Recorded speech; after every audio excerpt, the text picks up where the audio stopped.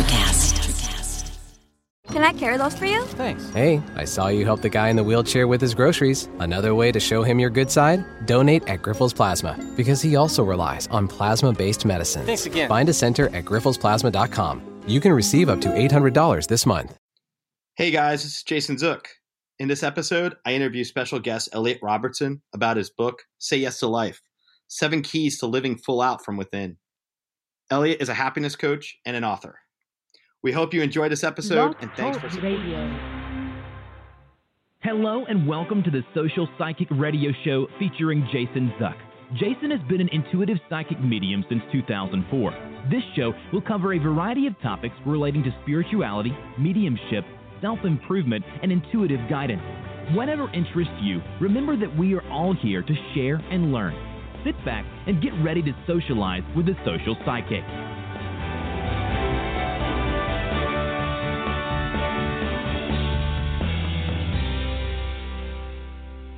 Hello and welcome to the Social Psychic Radio Show. This is Jason Zook. It's a great pleasure that I have the opportunity of introducing special guest Elliott Robertson. Elliott Robertson has created a book called Say Yes to Life, 7 Keys to Living Full Out from Within. Robertson is a happiness coach. He holds a Master's of Arts in Psychology and has been certified as a happy for no reason workshop facilitator. His articles have appeared in several magazines, including Science of the Mind and Miracles Magazine. Elliott's book, Say Yes to Life, strives to inspire, illuminate, and propel the reader to a new way of living. Say Yes to Life provides you with 7 keys to unconditional, abundant living. Each key opens a doorway to experiencing life as a gift. This book will guide you to the depths of your heart where you long to celebrate life with a wholehearted yes. You will be led to a place of greater authenticity and be encouraged to take joy in who you are. Only willingness is needed to embrace yourself, for with your true self in the driver's seat and the ego in the back seat, life takes on a new vibrancy. In each chapter, Robertson offers new ways to counter our default conditioning so that we can learn to live life from a place of joy. It's with great pleasure that I introduce Elliott to the show.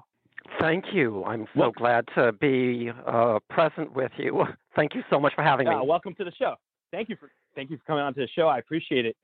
One of the things about having a podcast is I'll get information about different authors and different books from different publicists.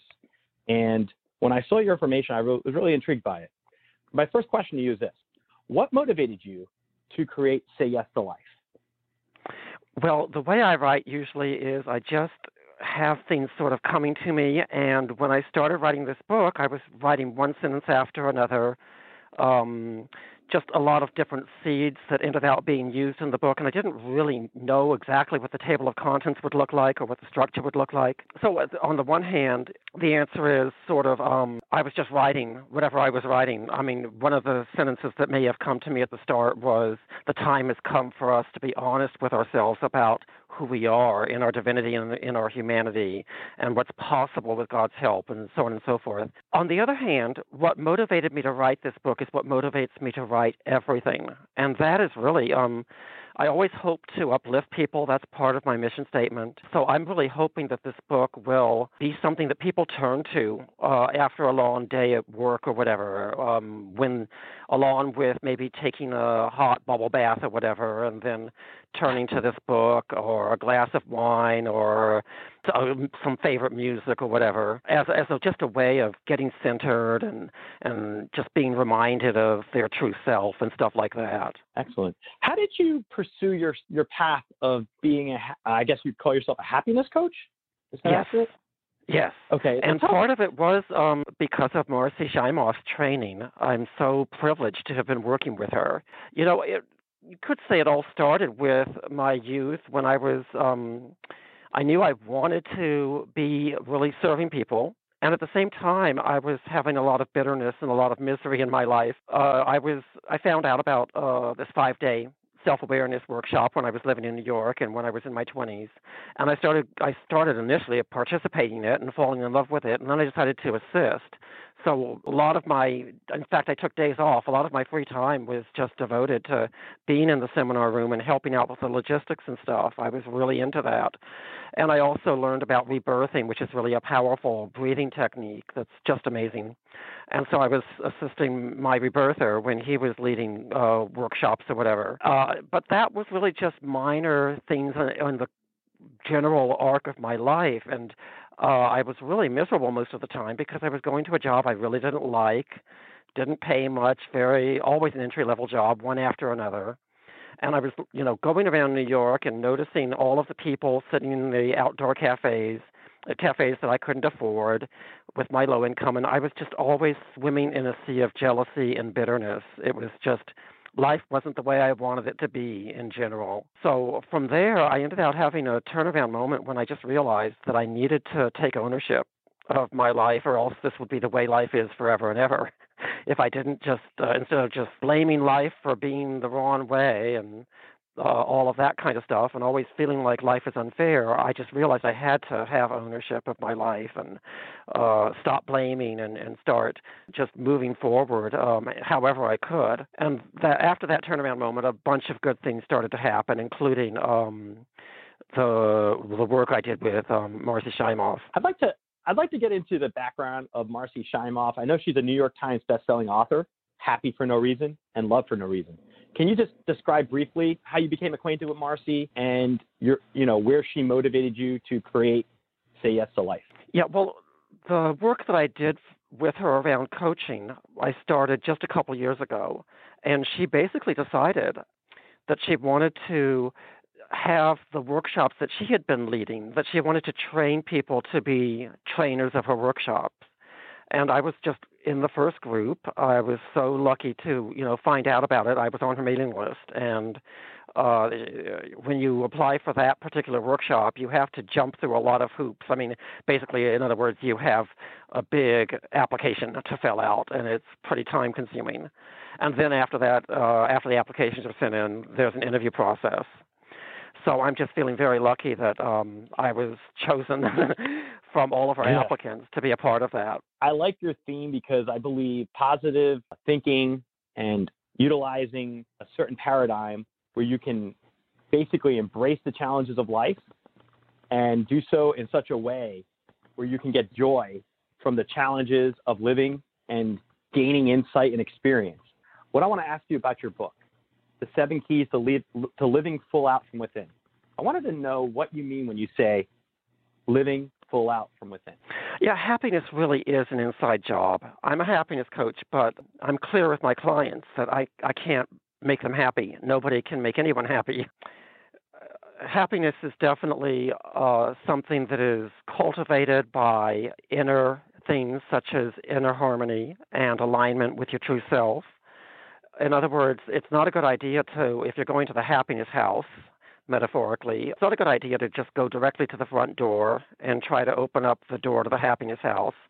In other words, if you chase happiness, it might be elusive. So I just really like to focus on the back doors, which include inner harmony, alignment. Also, poise is one of the back doors. And when I say poise, I mean just being present to the forks in the road along the day as you're going down the path, because there's always a choice, and it's so easy. I think we all tend to have a habit of just walking down the path with our usual routines, our usual habits of responding to life in certain ways, our usual habits of being triggered, without even realizing that there might be another option available, perhaps a more loving option, perhaps an option that's more supportive of who we are and others. I like that.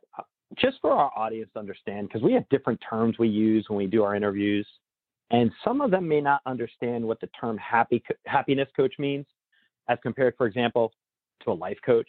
My understanding, and you can correct me, from reviewing your information is that a happiness coach basically helps you to bring your heart and mind together so you can represent happiness for yourself. And it's more of a choice.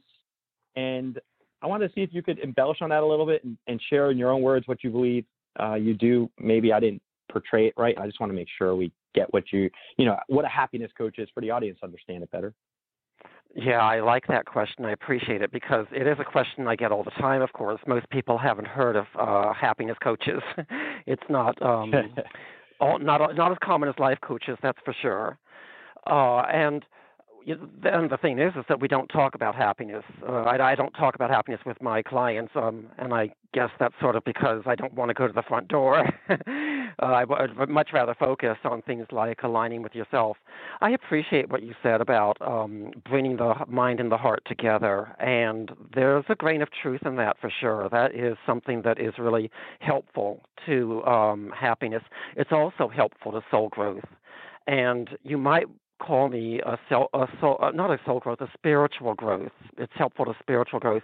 I think I might at some point change my title to spiritual growth coach because that's really and truly a more accurate representation of what I like to focus on when I'm working with people and when I'm writing too. That's really what my passion is all about. And of course, soul growth, spiritual growth is a fairly gradual process of embracing who you are. The thing that's really key to spiritual growth and to happiness, happiness I think of as a byproduct of spiritual growth, a byproduct of a lot of things. It's sort of the side effect of spiritual growth. No worries. I'd like to say this. I think it's pretty cool where you can tell people, I'm a happiness coach. Because when we're living in the society we're living right now, so many people are not happy.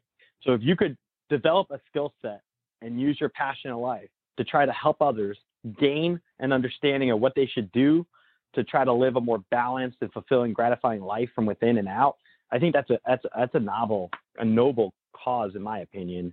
Too many people, I think, get caught up in the materiality of, materialism of our day and age. And I think it's important to be looking at mind, body, spirit, and looking at the whole.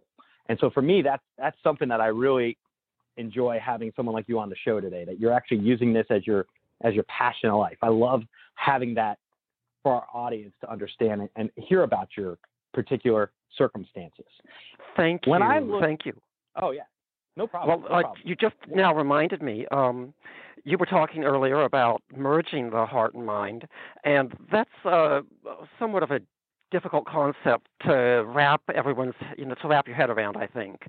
And what I really find a little bit more simple and just as accurate, I really like to support people and hold the space for people to let their minds no longer be the leader, but to let the heart lead the way. So I'm really hoping that people who take a look at my book will experience it as a journey to the heart, as just giving oxygen to the heart so that the reliance on the mind can sort of shift into the heart. Definitely.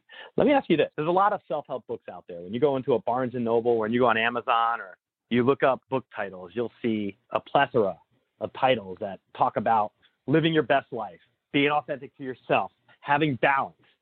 I want to ask you this. What do you believe sets your book, Say Yes to Life, apart from any other type of book that might be on the shelves at a Barnes & Noble or listed on Amazon under the self-help or self-improvement genre? Yeah, that's an interesting question because there have been many, many books in the self-help category lately. It's really become a booming industry. And a lot of those books are about how to be happier. A lot of them are.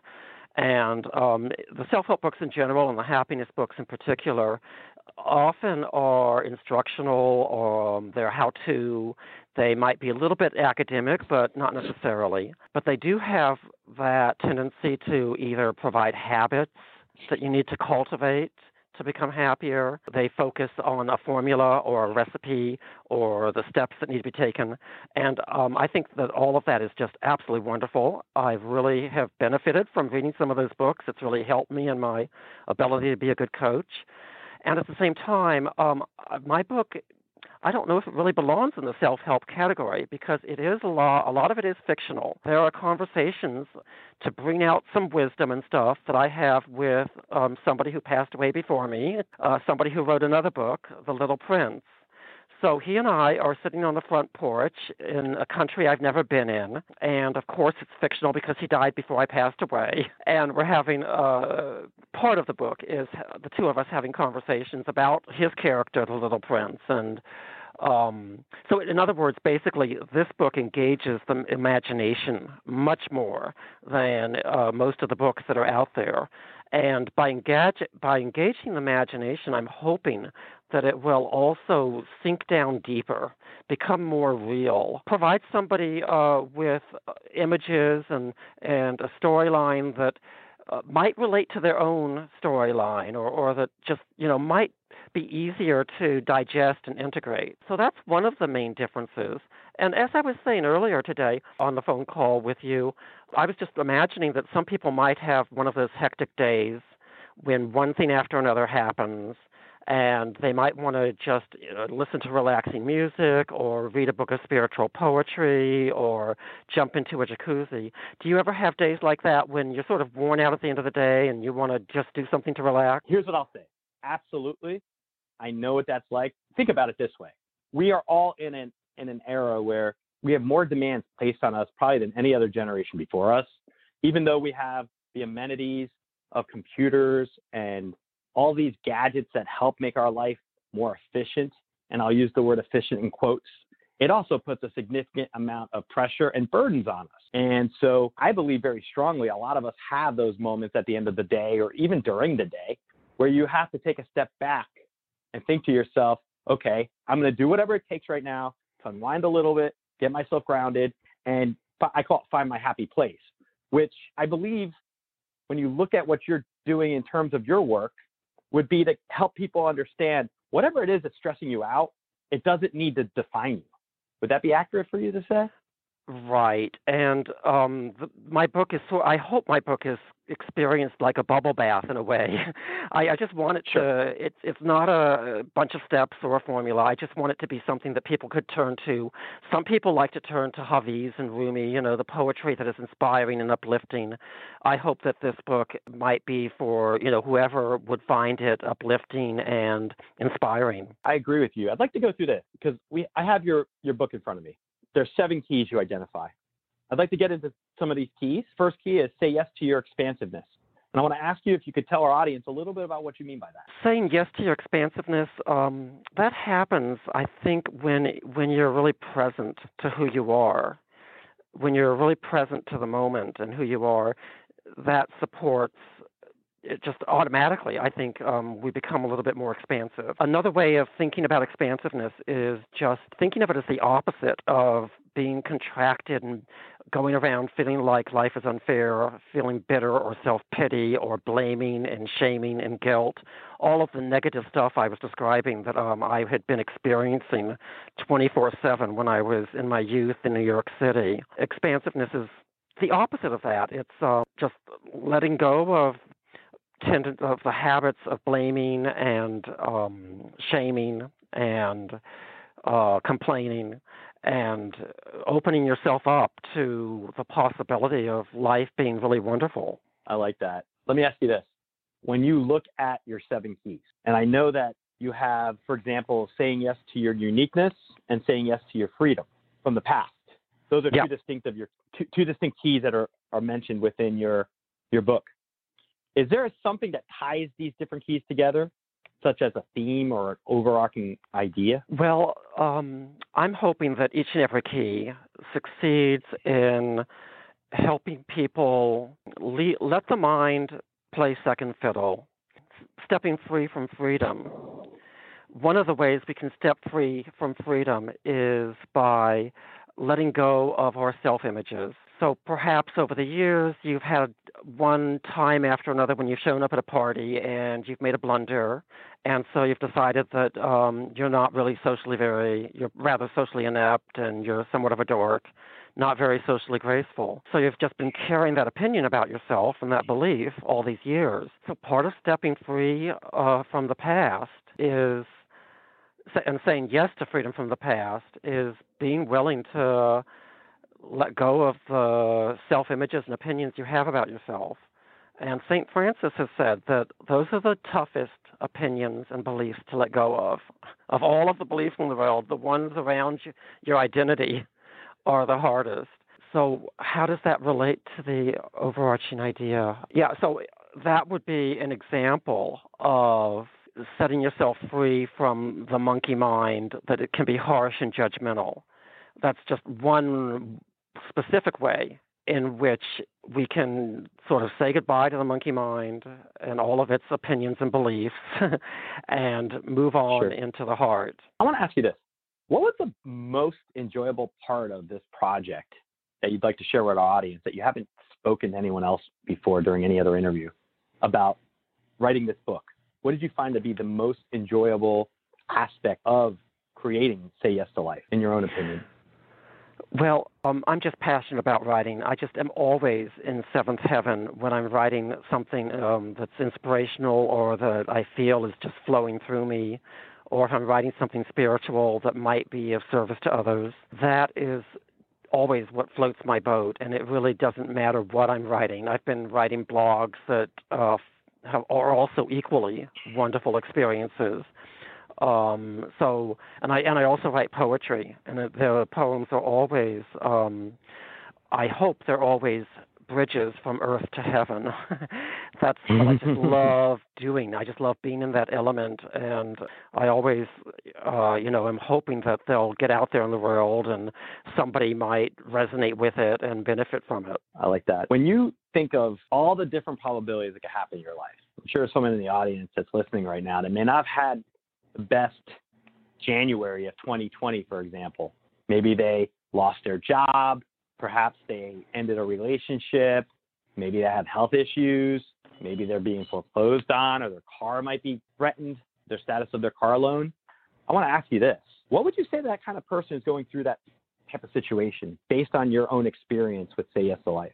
Well, the most important thing is, especially if things are really tough and it's rough sledding, the most important thing is always to just initially at least feel all of your feelings. And there's just absolutely no way to get to happiness without honoring your feelings, feeling them, expressing them, letting them flow through you.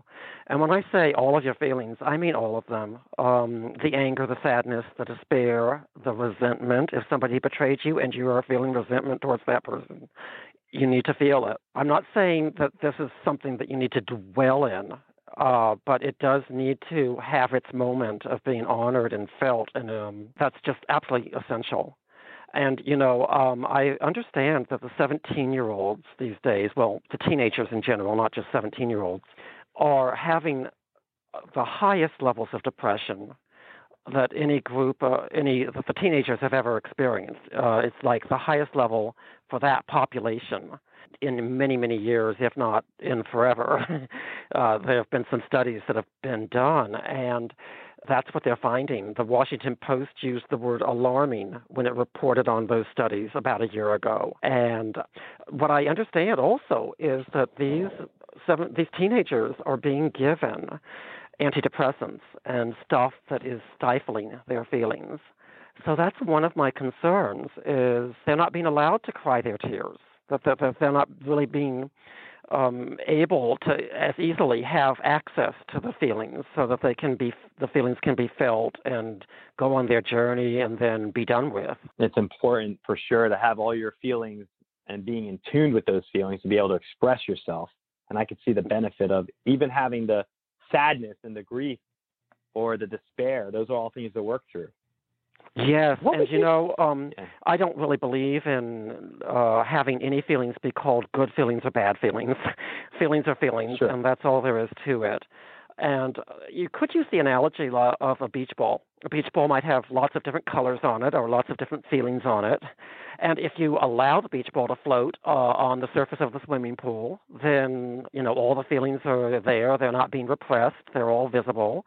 Whichever feeling you're facing at that moment or whichever part of the beach ball is present for you at that moment. And then, on the other hand, you can repress the beach ball. And then in that case, the entire beach ball with all of its colors is being submerged under the water. And there's no way that you can really decide, I'm going to let the red color and the yellow color stay up and not the other colors. It really is all one unit. The gestalt, so to speak, the whole. I like that. Yeah, I mean, if you want to experience happiness, you just have to experience everything. You have to have something to compare it to. You got to have your peaks and your valleys. Who would benefit from your book, Say Yes to Life, the most, you believe, in your opinion? Well, really is mostly for those of us who are sort of trapped in our monkey mind, I think, and who are just going through our days, not really in touch with our heart that much, but mostly sort of in the prison that the monkey mind sort of builds for us. So for those of us who tend to make a lot of comparisons and judgments, that's something the monkey mind likes to do. I'm hoping this book will help loosen the foothold of the monkey mind, give a little bit of wiggle room, and begin to allow all of us to sort of turn away from everything that the monkey mind is asking us to gaze on, and face a new direction, face the direction of heaven and joy and who we truly are, face the direction of the magnificence within us, the glory that is within us. We were all created in God's image, in the image of spirit. And one saint said that if you are facing heaven and walking in that direction, that is heaven. St. Catherine was saying that heaven is really not a place. It's just an orientation, a directionality. And if you're not facing that direction, then you might have more of a hellish experience. And I have been doing both throughout my life. I keep going, pivoting from one direction to the other. The interesting aspect of this topic, happiness, I feel like the term itself, if you were to ask 10 different people what they consider to be happiness, a lot of people probably give you different answers. It is a very tricky word, yes. It is very slippery. It's such a large umbrella, right? Yeah, and the word love is also a very tricky word. A lot of different associations and meanings attached to those words. And one person was telling me that I really am a joy coach, and I think she might be right, because I really am interested in the joy that we were born with and that stays with us until our dying day. There is an undercurrent of joy that is in the core of the heart, the center of our soul and our being.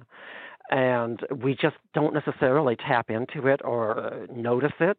We get distracted by the chatter of the monkey mind. And so we can go for years and years without really being in touch with it. That's really my passion more than happiness, is joy. Let me ask you this. What's the difference in your mind between happiness and joy? Yeah, well, happiness can be understood as a fleeting thing, a momentary thing. And I don't want to say anything bad about happiness. When I call it fleeting, that's not a bad word.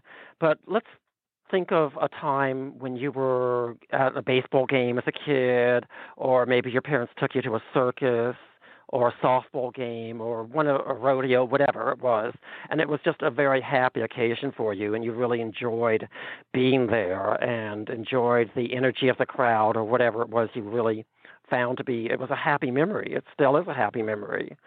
That's wonderful, and it's great to have lots of happy moments and happy memories in your life. At the same time, some people go about their lives trying to sort of string together, like a string of pearls, one happy moment after another, with perhaps demanding that God give them one happy moment after another, or asking life to always be this happy thing followed by that happy thing. And that really does get in the way of happiness, and it takes you away from dropping into your heart and experiencing the joy that's there. That's sort of a more surface level way of looking at happiness, and then the joy would be deeper. With reference to what you do as a happiness or joy coach, I want to ask you this. When it comes to people who are grieving or people who are really in a low moment of their life, what's your greatest challenge working with your clients to try to get them to see the bigger picture, to try to get them away from their maybe negative point of view and help them see what is ahead, or, just beyond their current predicament? I'm so glad you asked that question, because it gives me a chance to really clarify what I do when myself. I don't speak for all happiness coaches. I just speak to my own approach. And I never want to provide any counsel or advice, or I never want to try to help somebody see anything. I don't when I'm working with a client, I'm not intent on helping them see that the universe is a good place, that the sadness will pass, and maybe it'll be replaced by happiness. None of that. What I really like to do with clients is I'm really gifted at creating workshops. And I have a workshop that could be provided to a large group of people in a seminar room, perhaps in the course of a day-long workshop.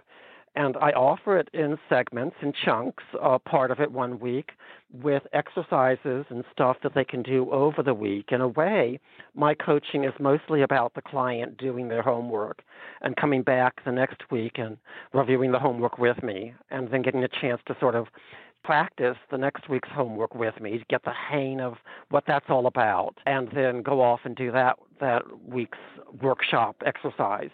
So I really do use an approach that allows the person who's working with me, allows my client to have their own aha experiences, their own insights. I'm always eager the next week to hear how the homework went for them, to find out if there were any insights. And that really is much more conducive, I think, to spiritual growth than anything anyone could ever say to anybody. I could see that. The third key, say yes to the new. Could you tell our audience a little about what you mean by that? Yeah, saying yes to the new is really, just like the title says, being open and willing to start the day fresh when you wake up in the morning, to let go of the beliefs and expectations and experiences that have been going on over the last yesterday and before yesterday. And that chapter, more than any other chapter, I think, is really, once again, sort of like a book of poetry. I do have a poetic voice in the book. And so while I don't have poems in the book is sort of in the poetry genre, you might say, or in the fiction genre. It really is intended to not provide concepts about what is the new and how to say yes to the new and that kind of stuff. It's in this particular chapter especially, it really is just a lot of chances to get inspired by, I could go about doing this, and this is what it would feel like. It's much more of a booster shot than it is a recipe. Interesting. In terms of saying yes to the new, would that also be welcoming other opportunities that you may not normally think about, or other perspectives, points of view towards a situation that you might have been really wrestling with? Yes, that's a wonderful way to look at all of the different things that saying yes to the new can be. That's certainly one of them. It's also being open to possibilities, and sometimes engaging the imagination can help to become more aware of the possibilities that are right there before you. It's very easy to just go from one day to the next about your daily life and not really give any attention to the possibilities that might be waiting for you, that might be available.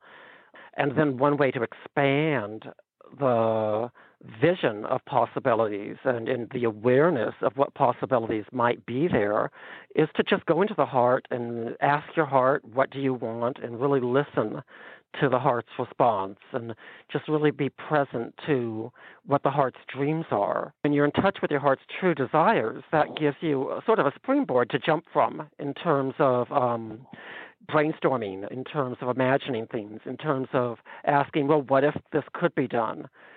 In terms of accessing more awareness of what is possible.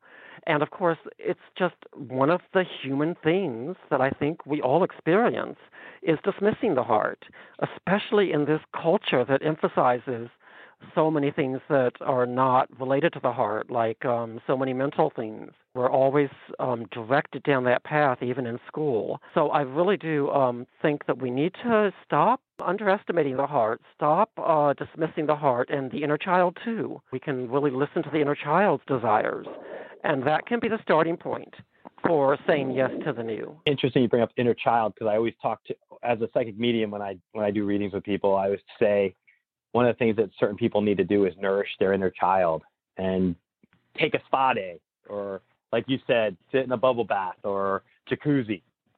do those things that give you a certain level of enjoyment to take the edge off of life. And from my perspective, looking at that, I think what I'd like to ask you is this. Do you recommend certain exercises to people who have an issue or difficulty with being able to nourish their inner child because they're so focused on the immediacy of right now and all the burdens of their life and their responsibilities? Is there anything you would suggest to the audience to help them with a breakthrough of trying to nourish that inner child as part of the process of, say, being able to achieve a certain level of happiness or joy? That's a brilliant question, and I do have. Thank you. And I do have an inner child exercise in each and every one of the chapters. Just a brief, simple, short inner going within and being present to the inner child and having a short conversation with the inner child. I guess for the uniqueness chapter, I haven't memorized my book, but I think the inner child exercise is something a lot around just appreciating the uniqueness with the inner child, encouraging the inner child to join you in appreciating your own uniqueness and the inner child's uniqueness. So the thing that you're really pointing at with this inner child, with the importance of engaging the inner child, I think, is taking time for self-care. And that's just one example of taking time for serving yourself and for self-care. And self-care really is essential. Sort of, you might want to think of the lungs and how they breathe air in. And, they really are serving themselves first, and then the body gets served by the air. But that's what self-care is like. It's that important. The lungs must bring air to them so that they can thrive and survive. They must have the air that they breathe in. And then after that, it can spread out to the rest of the body. So that's how important it is. So, and along with that metaphor, just like the lungs are indeed serving the entire body when they serve themselves by breathing in air. What if, when you're doing your self-care, whatever that looks like, maybe it's writing in the gratitude journal, maybe it's talking with your inner child, whenever you're doing self-care, what if that is also, on some level, reaching out to other people on the planet and just helping you or the microcosm that is somehow on a quantum level feeding the macrocosm, the whole of humanity? I wonder about that. I really don't know. I haven't done any research. That's a great point. I think when it comes to, when you're talking about the lungs, one of the analogies I always say to people, a simplified way of understanding how to nourish, the importance of nourishing your child, is very simplified because I used to fly a lot for my old job as a lawyer. It's like when they do the emergency prep at the beginning of the flight, and they say, should the air pressure in the cabin become an issue, you're going to put your mask on first before helping others so that you can breathe and you'll be more useful. I always like to say your inner child and nourishing it, it's equivalent to putting the mask on first. You've got to take care of yourself so that you're that much more effective with everyone else in your life, or to try to achieve your goal of balance and harmony and just being able to do the right thing in your life and have as much wisdom as possible in your approach. I want to ask you this. When it comes to the challenges that we're presented in our modern era, everybody's got a smartphone. Everybody's connected. I shouldn't say everybody. I should say a good proportion of our society.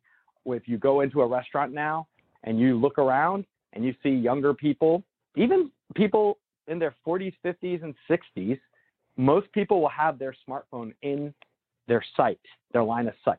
You'll see a lot of people sitting around a table, and they're looking down at their phone, and they're not engaging each other.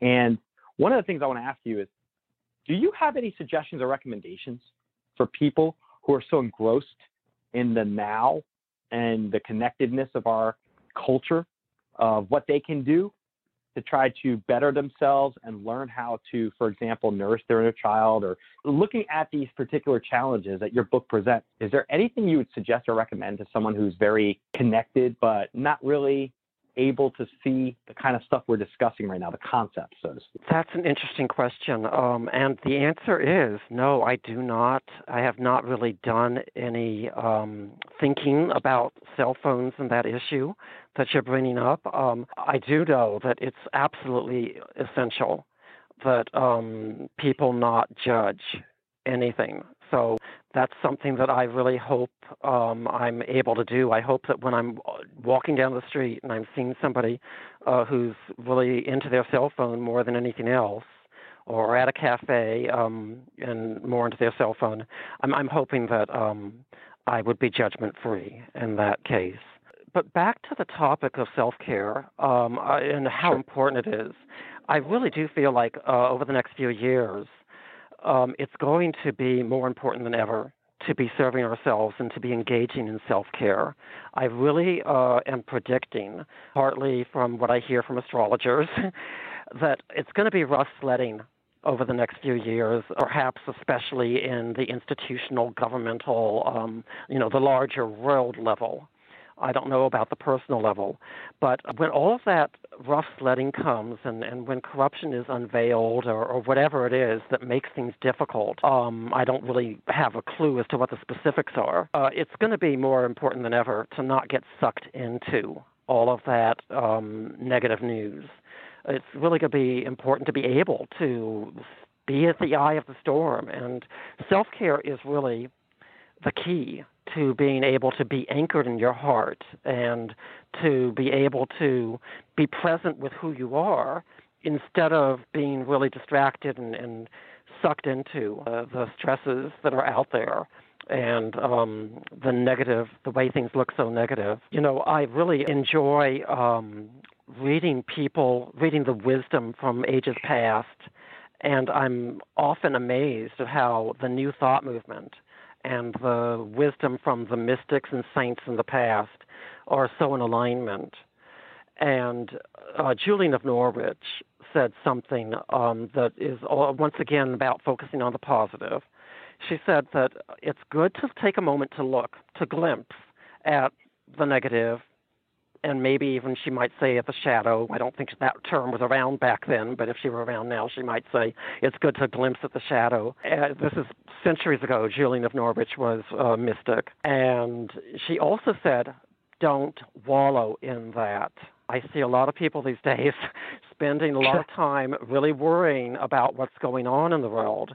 And Julian of Norwich was just quite certain that for the sake of being fully available to God and fully available to your heart, it was really important to acknowledge it and then go back to the positive. I like that. In other words, acknowledge the negativity, but then try to find that silver lining within your situation. That's one way to go back to the positive for sure, or to tap into some sort of trust or faith that all of this is for the highest good of all. I also think that anything negative we deal with in life is meant to give us some type of wisdom, some type of knowledge that helps us to grow. As you said, spiritual development, spiritual growth, an understanding of what challenges we have, but then to learn from those challenges so you don't repeat them or so that you can better yourself from that. Would you say that would be one of the skills that would be helpful for someone to, for example, expand themselves? Well, I'm not going to argue with anything you said. That all sounds wonderful. Okay. And at the same time, I am generally not someone who is interested in making myself better. I am interested. What I prefer to focus on, you're welcome to focus on that, and I'm not going to argue with you. But what I prefer to focus on is really just letting the negativity and the things that are interfering with us connecting with our heart, if there's a wall around the heart, letting that dissolve. Whatever's in the way, letting it dissolve, and then saying yes to the beauty that's already within you. I'm interested in sort of peeling away the layers that might be interfering with your connection with your heart and with your joy and all of that. Just diving into the divinity that's already there and the perfection that's already there, and embracing all of you, including the things that might be interfering with your ability to see the glory within you. All of the voices within you, the one who is doubting needs to be embraced and loved and not told to change. When I'm working with clients and we're looking at the things that are limitations and stuff and limiting beliefs, and when I ask them to go and talk with that voice within them, I always say, don't have a conversation with this person, with this voice within you, with this little one who is worried or doubtful or whatever, unless you can honestly start the conversation with you have a right to be exactly as you are. In other words, don't bring a manipulative energy of, I'm going to embrace you so that you'll change. It's just so important to accept everything within you, the human parts of you, the limited parts, the contracted parts, as well as the expansive and divine parts of you. That's a great way of looking at it. What would you, I'm looking at your book, and your sixth key is Say Yes to Grief. We're talking about a book that's focusing on the happiness and joy model, and I want to ask you, your chapter devoted to Say Yes to Grief, how does that fit within the transformation that someone would undergo to invest in the Say Yes to Life concept, and how does it play within your particular paradigm, so to speak? Yes, I'm not sure if I really have anything more to add than what we were already talking about previously about how it's absolutely essential to feel all of your feelings. That really is the core message of that chapter. And I'm hoping that the poetic voice in that chapter will give people the encouragement and inspiration to do so. What would you, in this particular interview today, if there's anything that you want our audience to take from our discussion of your book, Say Yes to Life, what would that be and why?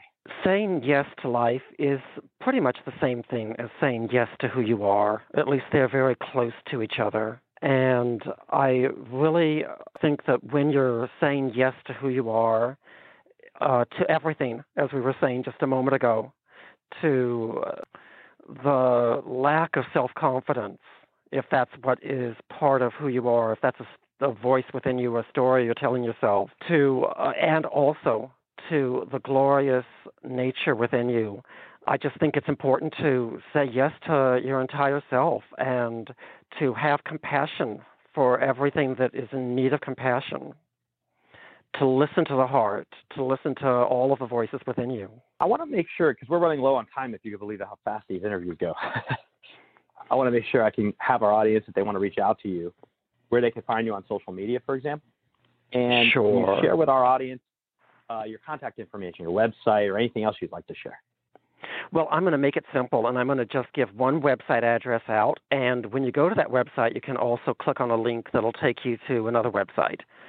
I'm going to just let you guys know about www.sayyestolifebook.com. And I really am encouraging anyone who might be interested in a free gift to go ahead and go there, even if the book is not of interest to you.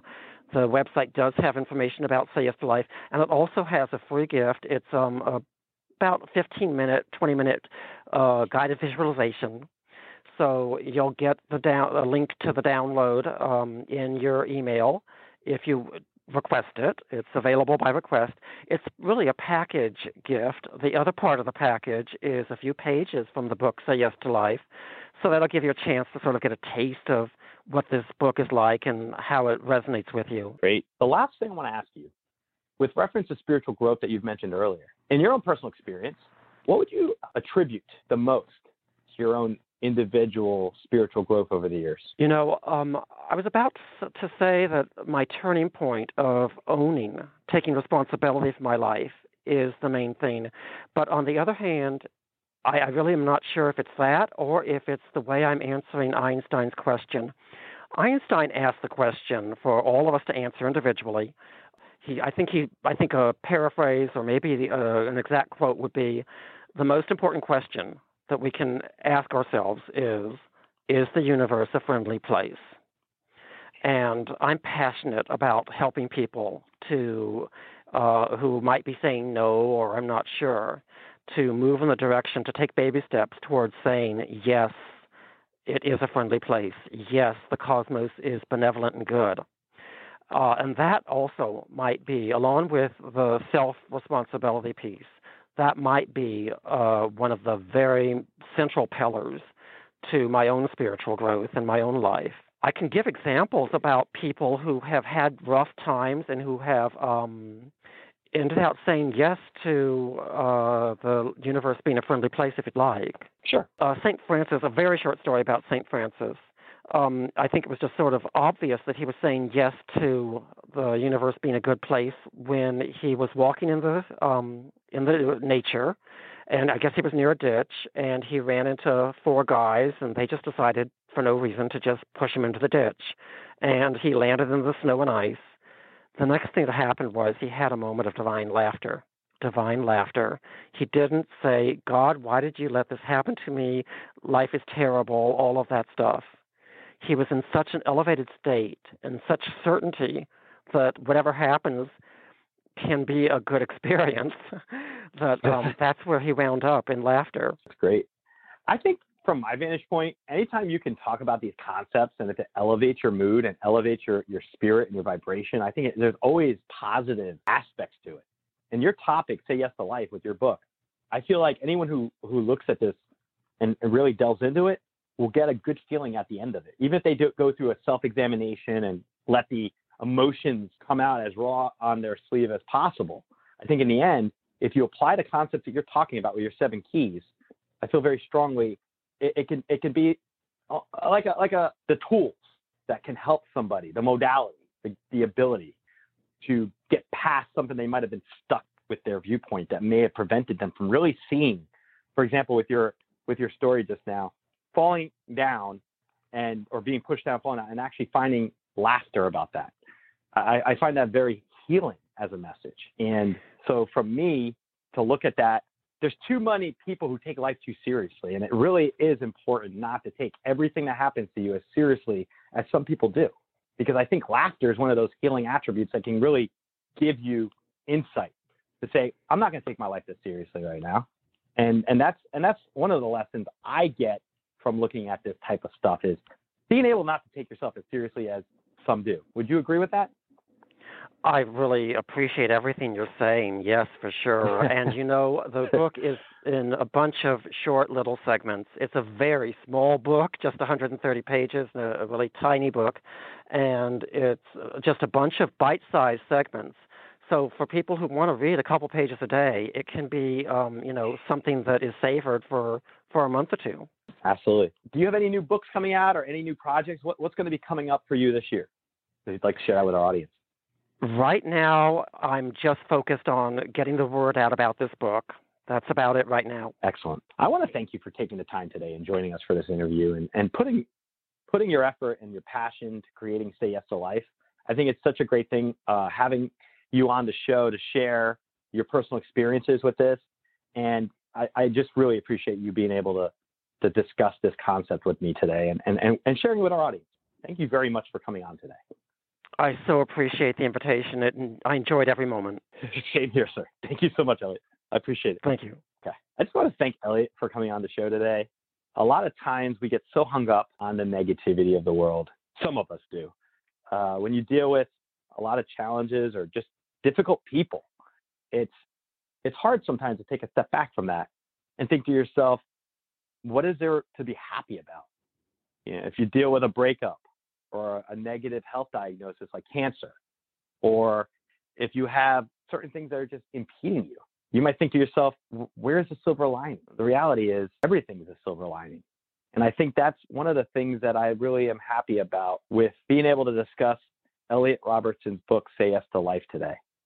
7 Keys to Living Full Out from Within. It gives you a perspective. I'd say it's a good read. More important than anything else is having the right attitude of embracing even the negative. A couple of weeks ago, I've been dealing with some challenges in my personal life for some time. And one morning I just woke up and I decided to let go of the negativity and not let it impact me anymore. And as soon as I did that, it inspired me, it liberated me, and it gave me the ability to look at life from a totally different point of view. Focus on the new, not holding on to the negatives of the past, and really growing. And I'm on that journey slowly but surely every day. And I know most of us are. I just really enjoy these type of topics because of what they can really teach us, or at least show us more than, just what we do ourselves from our own perspectives. Thank you for tuning into this episode. We will continue to have more episodes coming our way. I really appreciate Elliott coming on the show. And I thank each of you for supporting our episode and for supporting the podcast.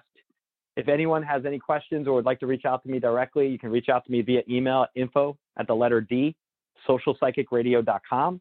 You can also find us on Instagram, The Social Psychic, Facebook, as well as YouTube. We're actually going to be building up the YouTube channel as we go into the spring. Thank you so much. And until next time, I look forward to expanding, hopefully, viewpoints and changing paradigms. Thank you for listening to this episode of the Social Psychic Radio Show. Don't forget to join us for another episode next time. If you enjoyed the show, we'd love for you to subscribe, rate, and give us a review on iTunes. You can also check us out on Facebook, and don't forget to visit the Social Psychic YouTube channel. Until next time, it's a big world out there. Keep an open mind, embrace your paradigms, and know that the universe is always yours to explore. Are you looking for that perfect gift to express your appreciation for your loved one or bestie? Well, look no further. Royal Susie offers one-of-a-kind designs with genuine high-quality crystals, stones, and the most precious of metals that are guaranteed to satisfy the urges of your inner king or queen. Each piece is handcrafted with love and is sure to inspire and captivate all. Indulge yourself by visiting Royal Susie's website at www.royalsusie.com for splendid items like agate bookends, impressively crystal-studded bottle stoppers, and beautifully handcrafted nightlights that will charm every room in your home. Royal Susie's featured collections will truly delight your guests and always make them feel welcome. Any questions? Contact Royal Susie directly by email at royalsusiedesigns@yahoo.com. Miles, are you ready to record our promo for Season 2 of the Wanna Bet podcast? David, have you ever seen a grown man naked? Miles, we're not here to quote lines from Airplane. We're here to tell people that Season 2 starts August 18th. But I like Airplane. I know you do, but Wanna Bet is a sports betting podcast. Each week we bet $1,000 on the NFL teams and games that we love. Well, that sounds like fun. It is fun. And last year you picked over 60% of your games correctly. How'd you do? We're not talking about that. We are telling people that they can find us every Friday. So no more movie quotes. Roger. Electricast. Ever thought about starting your own podcast? Do you have a business or a message you want to share with the world? Well, now it's easier than ever with Electricast. Hi, I'm Mark Netter. And I'm Peter Rafelson. We're the founders of Electricast Media. Whether you want to start a new podcast or already have one, join Electricast to grow your audience, monetize your content, and build your community. With our simple sign-up, you get free promotion, world-class analytics, premium ads, and personal support. Go to electricast.com and join our community today. Electricast. Transform your influence. Electricast. Electricast.